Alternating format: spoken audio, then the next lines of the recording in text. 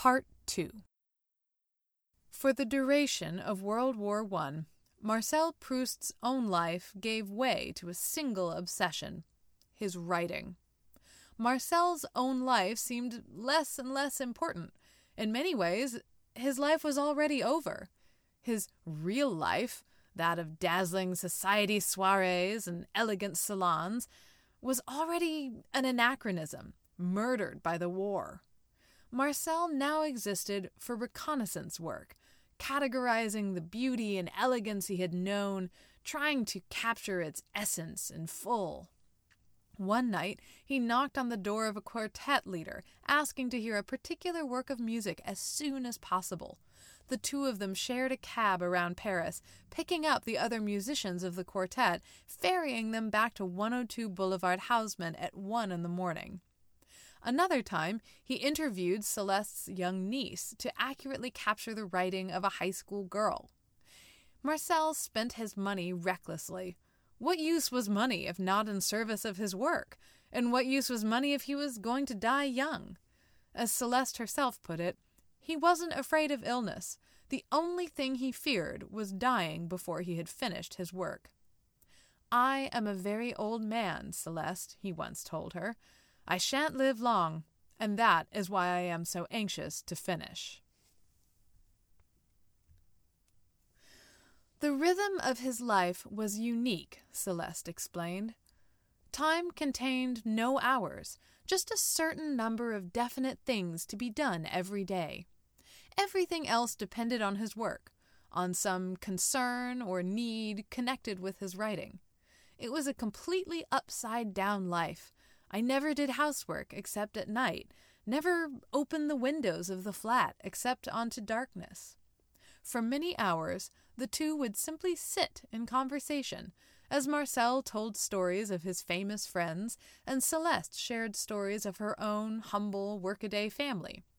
Marcel asked about every detail of Celeste's childhood, the nicknames she and her brothers had for one another, the pranks they would play, the trees they would climb, which flowers and fruit grew in their village.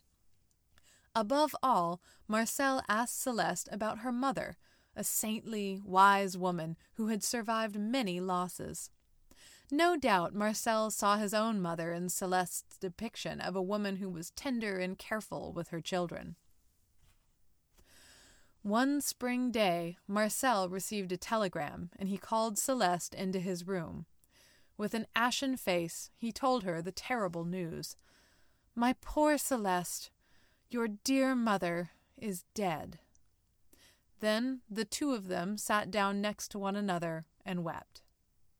Marcel sent Celeste back home at once to be with her family, relying on Celeste's sister-in-law to fill in as housekeeper, just as Celeste had filled in herself back in the day. But there was no worry of Celeste getting replaced the way she'd arrived. When she made it back to Boulevard Haussmann, Marcel was overcome with relief. Celeste's sister-in-law, try as she might, simply would not do. She might have been a fastidious cleaner, but she was completely uninterested in gossip. How was he supposed to know what was going on in the world with a housekeeper like that? But Celeste had returned, and by the end of the war, so had her husband, Odile. And then, I think, Celeste decided, Monsieur Proust was quite happy because his little circle was complete. And so Celeste and Marcel worked together. So many feminists have written about the private lives of famous men and the way in which their wives enabled so much of their quote-unquote independence and solitude. Thoreau's mother did his laundry and all that. In some ways, the fact that Celeste was a paid servant rather than Marcel's wife is a bit refreshing to me. The terms of their relationship were more honest than that of most early 20th century marriages. Celeste, for her part, was as game to help Marcel puzzle through his great literary questions as she was to bring him croissants in bed. Together, the two of them built this quiet, cloistered life, one which resonates with me more than ever during these endless days of sheltering in place. We created our own sort of intimacy. Marcel would call for tea or a snack, but nearly always these impulses provided an opportunity for keeping me in his room, and we'd talk for a long while longer.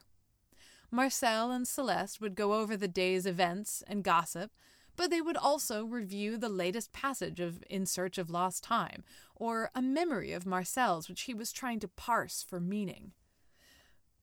It wasn't just that he wanted company, Celeste insisted. He needed to recapitulate, to sort out what he'd been thinking or seeing. I'm sure he tried ideas out on me so as to see more clearly what he was going to write, and also because in talking he warmed up to different ideas. I struck sparks out of him, just as he struck sparks out of me. He liked that. Celeste's contributions didn't stop at snacks and gossip. She was an essential part of the editing process. It was Celeste who came up with the idea for Marcel's famous composition notebooks, in which he would write revisions of a passage on a piece of paper and then glue it into the notebook, which Celeste would meticulously maintain so that a future publisher couldn't miss which draft was final. Meanwhile, Celeste cleaned the apartment, ordered and picked up dinner from elegant restaurants in the Hotel Ritz, hardly the type of establishments to prepare doggy bags for anyone except the eccentric, famous writer. Most evenings, Marcel would read his mail out loud to Celeste, filling her in on the cinders and the subjects, sharing the juiciest gossip in Paris. On rare occasions, Marcel ventured out of the apartment in the middle of the night to meet with the last aging princesses of Europe, or avant-garde writers and musicians. He'd return before sunrise, exhausted, and go over the night's events with Celeste, mixing in that evening's anecdotes with those from his own memory. When I am gone, Celeste, that is what you will miss most, not having a little Marcel any more to amuse you, telling you about everything and bringing you home a salon full of people. But by and large, the salon existed in their memories and their imaginations, and as Marcel grew older, his health deteriorated further and further. With the publication of his second volume, Within a Budding Grove, Marcel's fame exploded, and he received universal acclaim. But what should have been the happiest time in Marcel's adult life collapsed in the face of an utter catastrophe, because Marcel Proust, the most famous homebody in Paris, had just received an eviction notice. Remember those poor investments of the pre-war years? Well, combined with his extravagant spending on Hotel Ritz doggy bags, turns out Marcel was a bit short on the rent for 102 Boulevard Haussmann. For a moment, Marcel allowed himself to dream. Would he live in Venice? Would he finish his life's work in Florence? But reality intruded. He was broke, and, his doctor reminded him, he would not survive the trip. For an asthmatic, he wrote gloomily, moving to new quarters is usually fatal. But Marcel was determined to finish his work. For months, Celeste ran ragged, making arrangements for Marcel, packing up his belongings, selling some of his possessions, and to the eternal chagrin of Proust scholars everywhere, burning Proust's old notebooks on the stove. After taking one last look around his beloved home, Marcel exited 102 Boulevard Haussmann, and with it, his connection with the outside world. As Celeste recalled, death began for him with our leaving Boulevard Haussmann.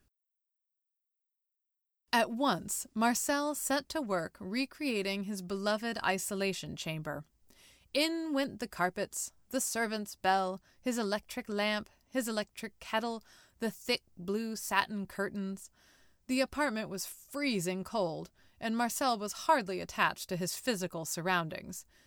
Monsieur Proust went out less and less as he plunged deeper and deeper into his work. According to Celeste, he spent those last 2 years in an atmosphere that already resembled the grave. When she asked if he was comfortable in his new home, he would simply reply that they were only passing through. The move was intolerable to both of them. Marcel became a tyrant, and at one point he even fired Celeste before immediately apologizing and hiring her back. Inside his cloistered apartment, Proust gasped like a half-drowned person pulled out of the water, unable to say a word or make the slightest movement. Outside, the second volume of In Search of Lost Time was a bestseller.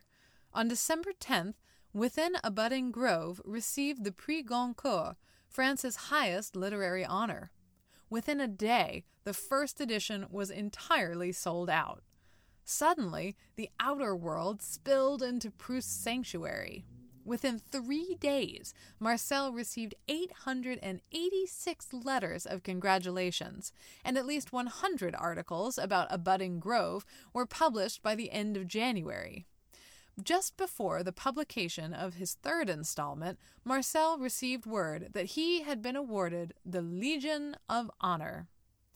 Marcel was world famous, but his grasp on life was more tenuous than ever. Whether out of stress or illness or just plain addiction, it was around this time that Marcel began taking heavy doses of drugs to sleep. Life was now a race against time. Unable to adjust to life in the new apartment, even as Marcel's fame grew, his world was shrinking. Marcel and Celeste passed 1920 in near solitude, with few visitors and few adventures outside. At one point, Marcel summoned up the energy to call on a few prominent members of the Académie Française. There was a seat up for grabs, and Marcel was hoping to capitalize on his new literary fame to win it. But unfortunately for Marcel, it turns out that the most prestigious literary figures in France don't appreciate social calls from drugged men at 1 o'clock in the morning. Marcel did not win a seat. Nevertheless, on November 7th, 1920, Robert Proust bestowed the Legion of Honor upon his celebrated older brother. And after the ceremony, the brothers traveled back to the cold apartment together, and they stayed up all night, reminiscing about their childhoods. Generally, however, Marcel's final years were spent with Celeste and his own memories. They lived, according to Celeste, in an almost completely closed world, where we seemed to have our own special calendar consisting either of all Sundays or all ordinary days, and our own clock whose hours were dictated by Monsieur Proust and had nothing to do with other people's hours. Marcel's drug problem was getting worse. Desperate to get sleep before attempting a rare social call, he accidentally overdosed and nearly poisoned himself to death on barbiturates. Marcel entered 1921 suffering bronchitis and spent most of the spring locked indoors preparing the third and fourth volumes of his life's work for publication. Just as he had with Swann's Way, Marcel inscribed copies to his closest friends and family. And that spring, one process came full circle. Rather than act as courier, Celeste received a copy of her own. In May 1921, a few weeks after the publication of his third and fourth volumes, Marcel Proust stepped outside, in the morning. In order to overcome his nocturnal habits, he'd simply gone without sleep the night before.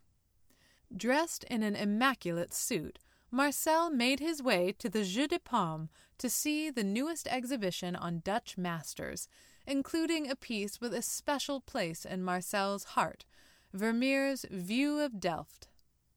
Proust had seen this painting 20 years ago, and the work was so inspiring and transformative to young Proust that a sick, dying Proust was willing to trek outside to see it one more time. Standing outside the museum, enjoying a rare ray of sunshine, a passing photographer noticed the now world-famous author and took his portrait. It would be the last photograph of Marcel Proust's life. One night in 1922, Celeste entered with her coffee and croissants, and she found Marcel looking like a child who had found the most beautiful toy and the greatest happiness. Marcel had great news to share. Something tremendous, something so wonderful. Celeste could not imagine what it could be. Sitting up in bed, Marcel announced, "I have written the words, 'The End.' Now I can die." That fall, after endless weeks of work in his freezing bedroom, Marcel caught a cold. For the next 7 weeks, Marcel worked around the clock to finish his manuscripts, while Celeste waited on hand and foot to keep Marcel comfortable. Neither of them slept any more. Shaking and coughing and gasping for breath, Marcel spent all night correcting proofs and ringing the service bell for a book or another blanket. In yet another detail which hits differently 100 years later, Marcel began sanitizing his mail, afraid it was transmitting deadly diseases. When she wasn't wiping down the correspondence, Celeste was Marcel's last link to the outside world. I went back and forth. I made hot milk and coffee. He wanted some stewed fruit right away. He wanted some iced beer. I sent my husband. But what did it matter? I'd have worn my fingers to the bone rather than not do what he wanted. Part of the motivation may have been guilt. Celeste might have been the one to infect Marcel. After weeks of deterioration, Marcel received a visitor, his younger brother, the physician. Robert Proust had received a letter from Marcel's doctor, begging him to convince Marcel to rest, sleep, stop working, and for God's sake, eat something. But it was all to no avail. If he asked Celeste for lime tea, Marcel would take a single sip. If he asked for stewed fruit, he would push the bowl aside when it arrived. By the end of October, Proust's cold had settled into full-blown pneumonia. I was probably the only one, Celeste admitted, still under the illusion that he would recover. After years of hearing Marcel's insistence that he would die, after years of watching Marcel pull through every asthma attack and lung infection, Celeste simply didn't believe that her employer, that her friend, would actually die. One day, Celeste caught Marcel staring into the corner behind you. "I'm looking at death," he explained. "But you're not going to die." Marcel looked directly at Celeste. "Yes, I am." Finally, on November 18th, 1922, all of the specialists shook Celeste's hand and left.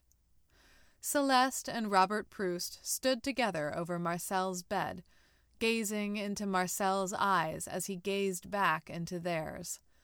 Finally, Celeste realized that the eyes weren't really seeing her any longer. "Is he dead?" she asked. "Yes, Celeste. It is over." Over the next few days, a constant stream of famous writers and aging socialites poured into the little freezing apartment, weeping and giving condolences to Celeste. On the day of the funeral, Robert called Celeste over to his car. "You must come with the family, Celeste. No one was closer to him than you." For the next 5 decades, Celeste lived quietly with her memories. Against the odds, this modest country girl had found herself completely enmeshed in the world of France's most prestigious society, only to find herself completely excluded from it again. It took years for Celeste to acclimate to normal life again. She and Odile moved to the 6th arrondissement, where they ran a hotel and raised a daughter. At one point, Celeste's daughter grew ill, and she was forced to sell her few precious souvenirs of Marcel to pay for her daughter's treatment. Over the course of the 20th century, Marcel Proust's work, including the 3 posthumous publications which would go on to complete In Search of Lost Time, it all went through critical reappraisals, and Marcel acquired a cult following.